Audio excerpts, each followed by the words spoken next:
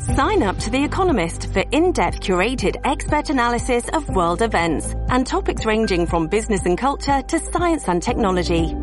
You'll get the weekly digital edition, online-only articles, curated newsletters on politics, the markets, science, culture and China, and full access to The Economist Podcast Plus. The Economist is independent journalism for independent thinking. Go to economist.com and get your first month free. It's a common sense recap of the big stories. It's Katz and Cosby on 77 WABC. Michael Goodwin. Michael, I couldn't believe it today. We're talking about Harvard and all the anti-Semitic claims against, with the protests and so forth. The woman the president, she puts out an op-ed today. There was no self-reflection, no accountability. She blamed racism, she said she was put into a trap on Capitol Hill.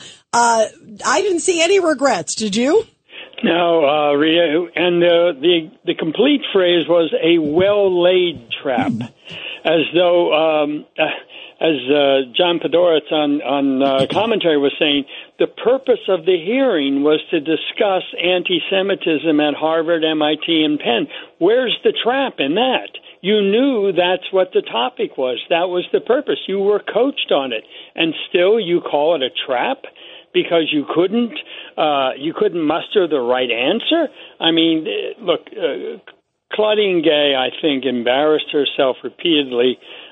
This op-ed in the Times that she wrote is another embarrassment.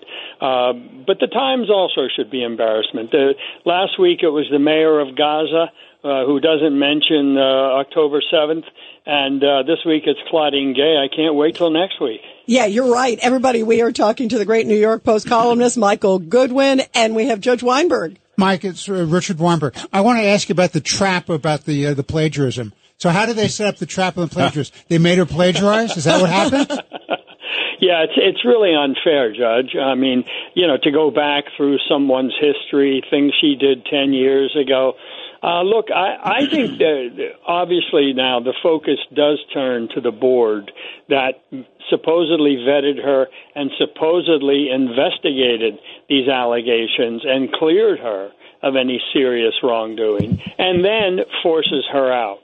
So why did they force her out if she did nothing wrong? I mean, the whole thing is a mess.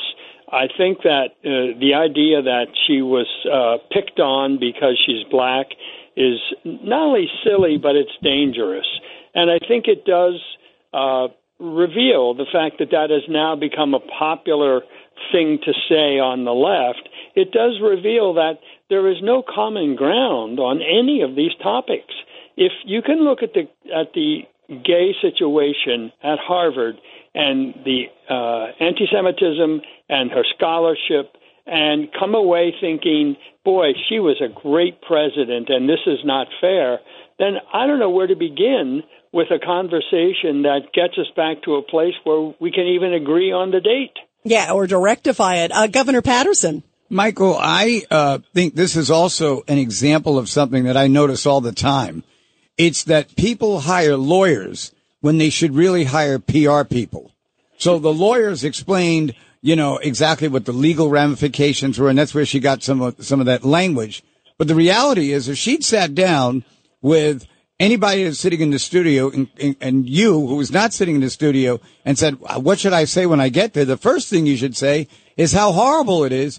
And then basically nobody even would have started looking into her past.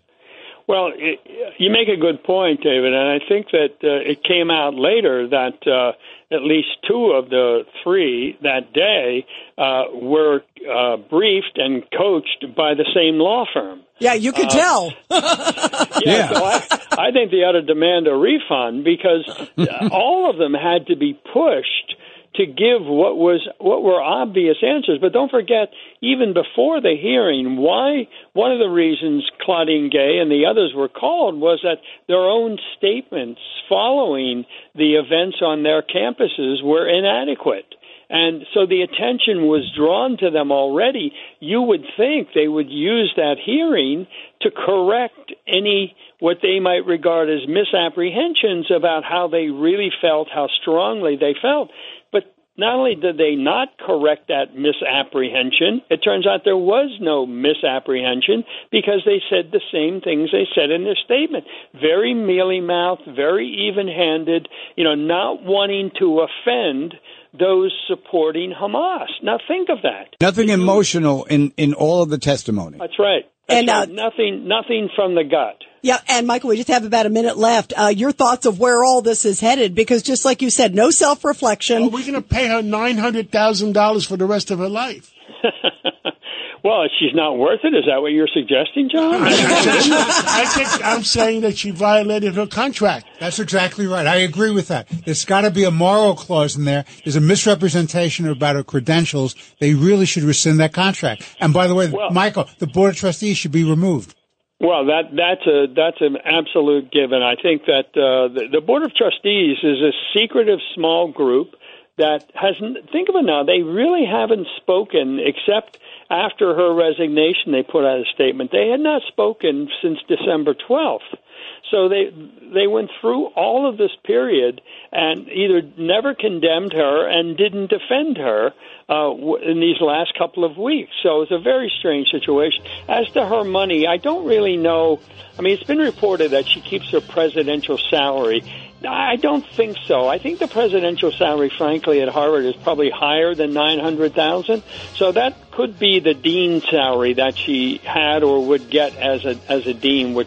And don't forget, she's got tenure, so you're never going to get rid of her. Oh my God, Michael! Please keep us posted. Our jaws are dropping here in the studio. Thank you, Michael. Thank you, Michael. Thanks, Thank Michael. you for everything you do for America and our world. Thank you. Thank you.